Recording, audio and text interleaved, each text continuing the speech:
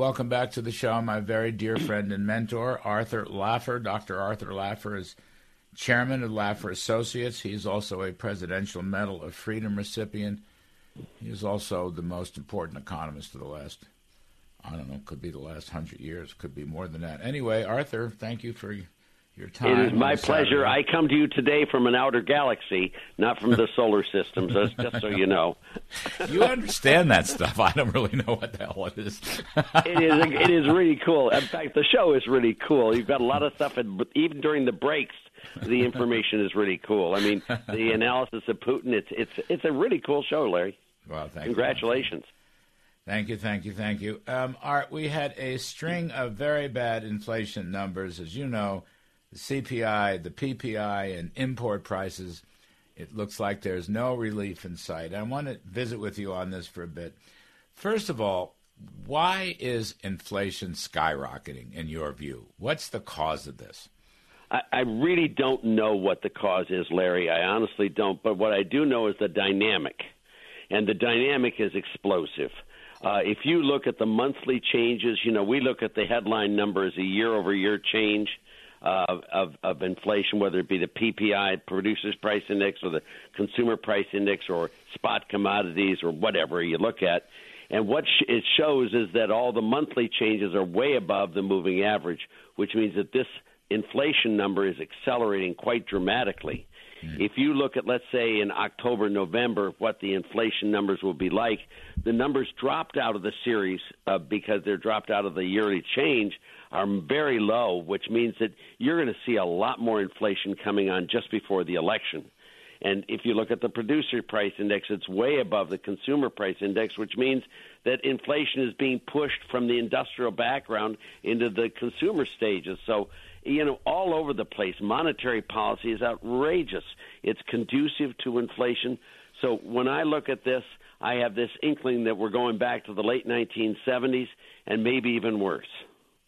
So let's talk about that. I was on my pal Brian Kilmeade, Fox Great News. Guy. Yeah, he's a wonderful man. And I taped a segment for his Saturday night show, and he asked me, about the Reagan inflation, or what really the Reagan solutions to inflation. Yes, that's correct. So, Art, I said, here's what I said, and you can critique this, tell me right or wrong in emphasis. I said, first of all, Reagan gave Volcker the ground to stand on, strengthened the value of the dollar, and cut back on the money supply. Second of all, Reagan decontrolled oil prices, and instead of going to $100 a barrel from $40, it went to $10 a barrel in a couple of years.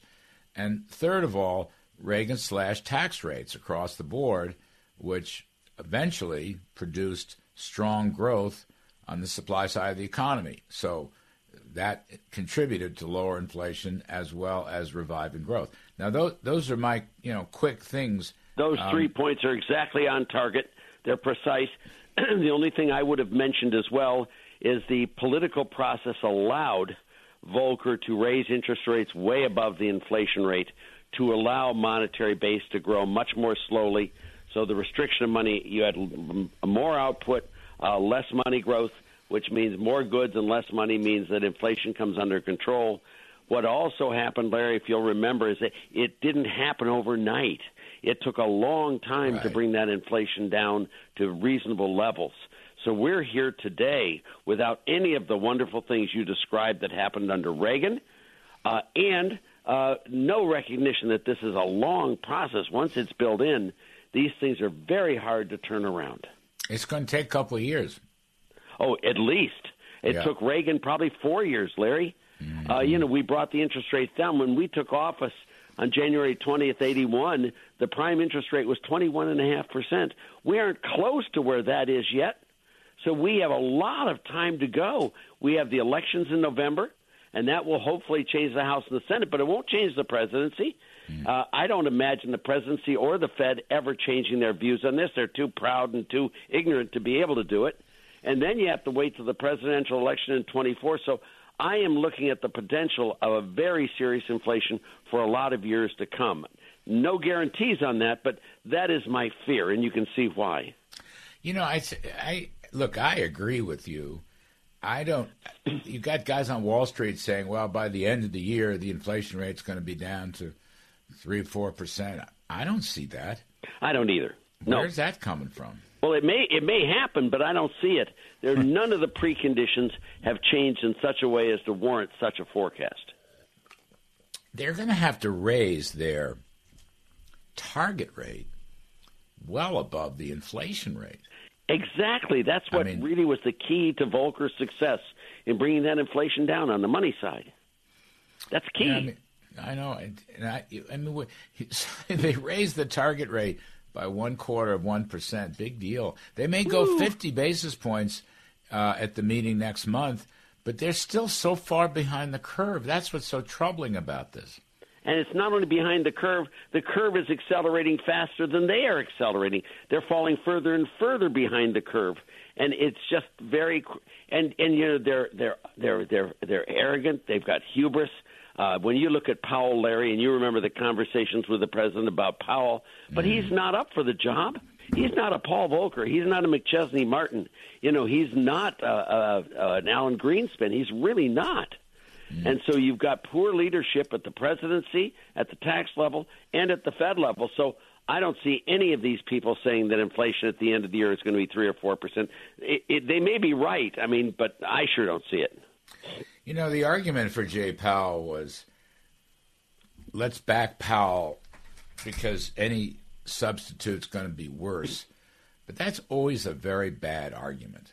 It's terrible. About it. And remember, people forget this, but look, Jimmy Carter did appoint Paul Volcker. He did. Now, he didn't give him the backing that Reagan gave him, to be sure, but he did appoint. In other words, this, they have not yet voted officially on the Jay Powell thing, and he doesn't really deserve to be renominated for a second term as Fed chair because he botched this so badly. He botched it hard, and the Fed and the Fed staff are still making excuses and giving up hopes where they don't exist. It's a kind of institutional arrogance that is remarkable. And hubris is what I call it. Hubris. But you're completely right. They've got a bad model, and they're doubling down on a very bad model. And they just don't have the leadership skills to be able to recognize a mistake and not make it again and then do the right thing. They just don't have that ability. Is this actually a stagflation? Well, it's coming into one. It's coming into one very rapidly. If you look at employment growth or any of these other growth numbers, the growth rates are dropping very sharply. In employment, Larry, we aren't even yet to the level of employment we had prior to the pandemic in February of 2020. We're still 2 million jobs short of that. Yeah, Everyone talks about the rebound and the jump up, and, it is. But, it should have been a much faster rebound from the pandemic low. But it's not been. And GDP growth, the loss in GDP growth from trend on February of 2020 has been, continuous and greater. All of these things point to stagflation of a very serious magnitude. Now, the big question is, does it turn into a recession? Well, I don't know what a recession means in this type of situation when you're starting at such a low base. But yes, the answer simply is GDP growth. GDP is not where it should be. It's way below the potential line, and it probably or could easily go a little bit lower. But it's so low that dropping even further is just shocking. Is unemployment going to go up in this scenario? Well, so far they've paid everyone not to work. So no, not so far, because all they do is guarantee anyone who goes off of the work, quits their job, is going to be fine with payments from the government. And now what happens at Davos, I think Biden's now going to do Build Back Better for the world. It's based on its success here. It's just shocking, Larry. It's the old phrase. Now, I'm here in Kentucky today with you, and it's just no brains, no headache. These guys don't even know they're stupid. That's fabulous. And it's just bad economics. In Econ 1, you were taught all these things were wrong. You can't tax an economy into prosperity. That's stupid. A poor person can't spend himself into wealth. That's also stupid. And you look at all of this stuff, and it as Larry Gatlin here says, it ain't rocket surgery. It's just plain common sense. And, they refuse to admit it because they hate right-wingers more than anything on earth. But, now it's extending way beyond just ideological bounds. They're going really to the wall, and it's scary. What you're right about the jobs. There are about 152 or 153 million civilian employment pre-pandemic. That's We're right. Several million below that now. So Exactly. actually, 151 right now. So actually, right, what you got is people are returning to work, but you're not creating new jobs. No, there are no new jobs. If you were to create the jobs, Larry, it'd be 154.5 million. So we're probably 3.5, 4 million off where we should be on trend. That's a lot of people. Yeah, it really is. How do you solve this problem where you have job openings are over 11 million, but there are only about 6 million plus unemployed? Yeah. That's a very bad differential. And I don't And know how the heck you the reason for it solve is really simple.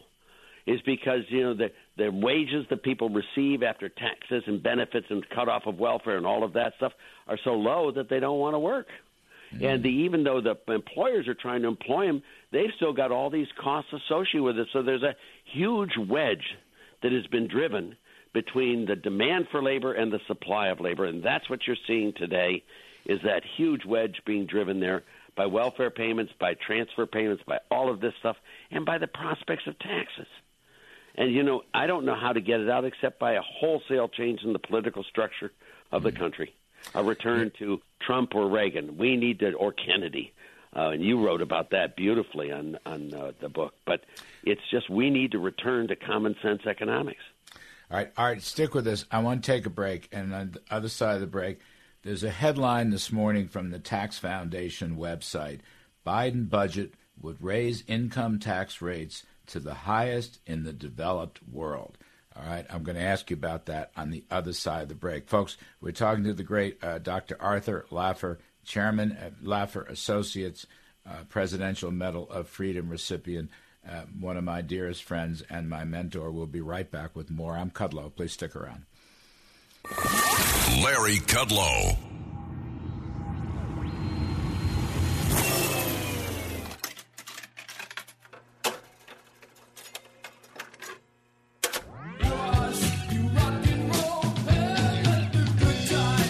Kids just want to get out in the world and have fun.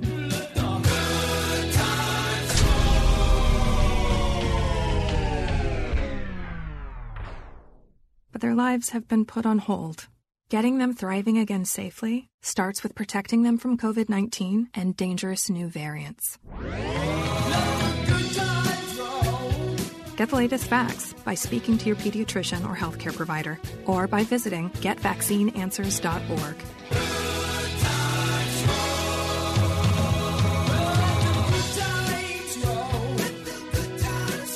Brought to you by the Ad Council and the American Academy of Pediatrics.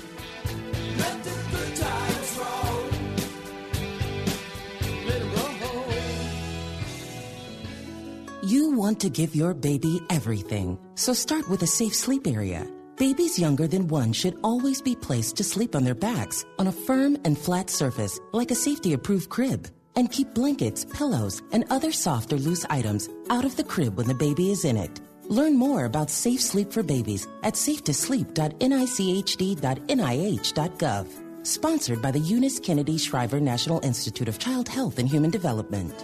Listen to this podcast now on the Red Apple Podcast Network. Father and Son with Curtis and Anthony Sliwa. This is Curtis Sliwa for the super spectacular podcast. It's called Father and Son. Features yours truly, Curtis Sliwa, and my son, who actually interns here, Anthony, who's 17 years old, wants to shake me down for a brand new Dodge Charger. And I told him instead, go out and get a paper route, kid. Download all of Red Apple Media's podcasts right now through your favorite podcast platform. From Wall Street to the White House, this is the Larry Kudlow Show. Welcome back, folks. I'm Larry Kudlow. We're talking to Dr. Arthur Laffer, chairman and chief economist of Laffer Associates, Presidential Medal of Freedom recipient, father of supply-side economics, and the Laffer curve. Speaking of the Laffer curve, so The headline on the Tax Foundation website, Biden budget would raise income tax rate to highest in the developed world. That's a wonderful thing.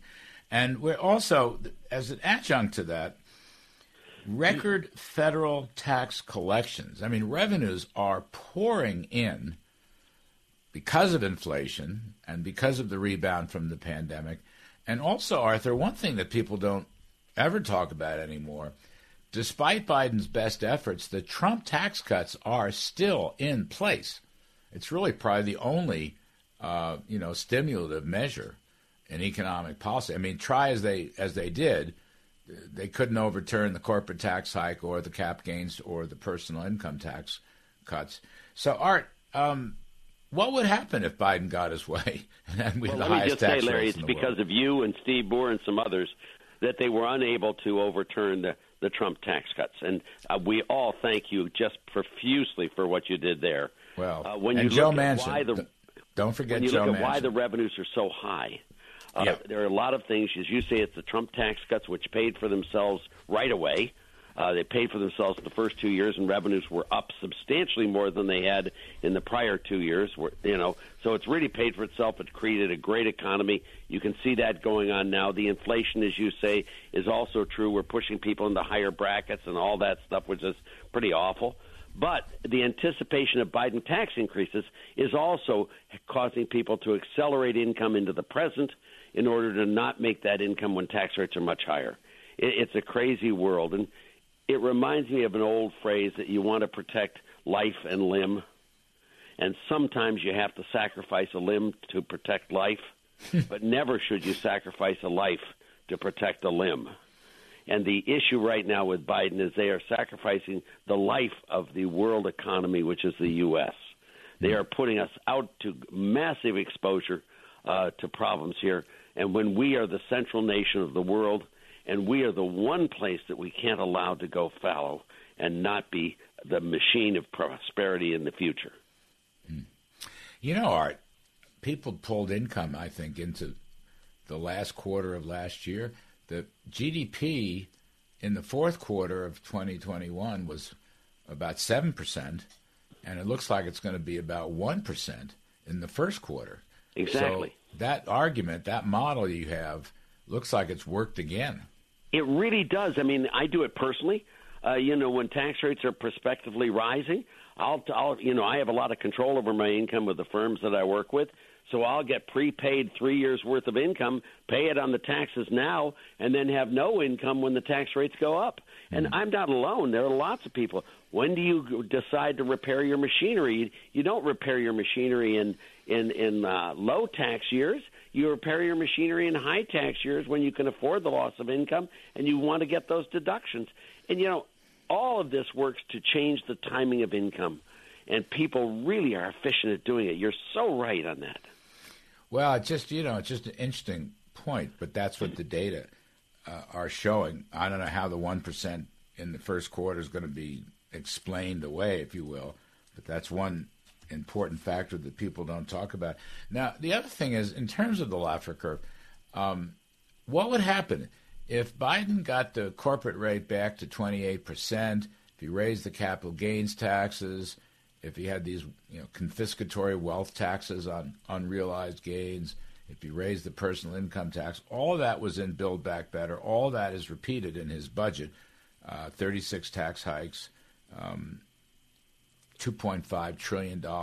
What would that do? You think? Yeah, well, the legislative additions are really terrible that he's got there, and that would not only play the film backwards, it would really destroy America's limited prosperity that we have right now. But what I want to make sure you and the listeners understand is the current inflation in the U.S., 10 or 12% or whatever it is, depending on which index you use. But the current inflation is leading to a huge increase in the effective tax rate on capital gains, which is one of the most sensitive items in the income stream of high-income people. They can choose when to realize their gains and when not to. And it also affects the productivity of the country. So we already have in store enormous increases in the capital gains tax rate because of illusory gains that will be taxed at the ordinary and highest rates. We never indexed capital gains tax. Never did. And, you tried that very hard in the White House. I supported you 100% on that. I think Mnuchin was even with us on that one, Larry. And he was. I wouldn't say he cheerleaded. I mean, he's a great pal of mine. But when we looked at it carefully, he was not opposed to it. He was never opposed to it. That's true. Trump loved it. Trump loved it. And it was so correct. And I don't know why we couldn't have done it with an executive order. I thought we could have, to be honest. Oh, but God. We didn't. God help us from Treasury lawyers. That was the problem. Probably hangovers from, God knows, probably hangovers from Karl Marx in 1387. I mean, Trump, there are two things that Trump loved. One of them, actually three things, but one of them was indexing capital gains. And the other one that I used to push is selling 100-year bonds at rock-bottom interest rates. He loved it. The other one you pushed very hard was the waiver of the payroll tax. Yeah, I did. That was yours. Done a huge thing for this economy. Just huge. That was you. And well, Trump we both were together on that. I mean, come on. It's a team. I have never found myself at odds with you in 40 years working with you, Larry.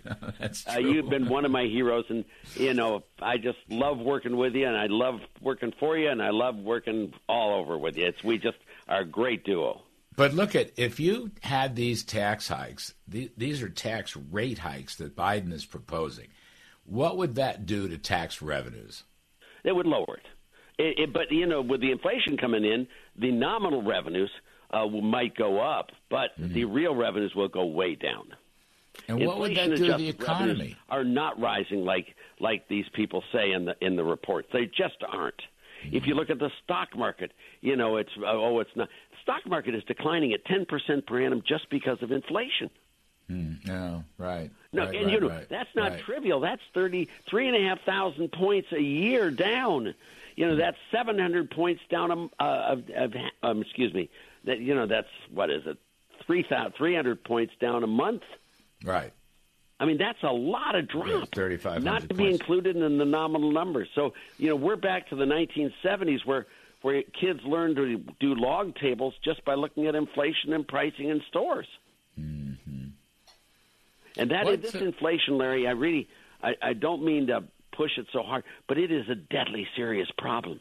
Mm-hmm. And I don't see any signs of it reversing. And I don't think you do either, do you? No, I don't. I look at these monthly reports. We just had a batch last week. I didn't see one iota of evidence that inflation is easing. But there's no reason for inflation to ease because neither the federal government's spending policies nor the Federal Reserve's money policies have changed. That's precisely correct. Nor have really oil policies changed. Right. That's another. I mean, and the oil is a price driver. You can change the price of oil with fairly modest changes in the supplies falling into the market. And even though the president has released all of this oil from the oil reserve, it still hasn't made a massive impact on the price of oil. It's well over $100 a barrel. Yeah, it snapped back to about $107 a barrel this week. Exactly. And they're talking about now doing new drilling in Anwar or whatever it is up in Alaska. You know how long it takes to give those permits out to have them go out and find the oil, then drill for it, then get the oil out, and then sell that oil? It takes a long time. This is not something that's going to affect the price of oil right away. Arthur Laffer, the best of the best. Seriously, the best of the best. Well, I'm sorry I'm not going to be on your show on Monday, Larry. Right. I really wish I could be there. We'll miss you. We'll miss you.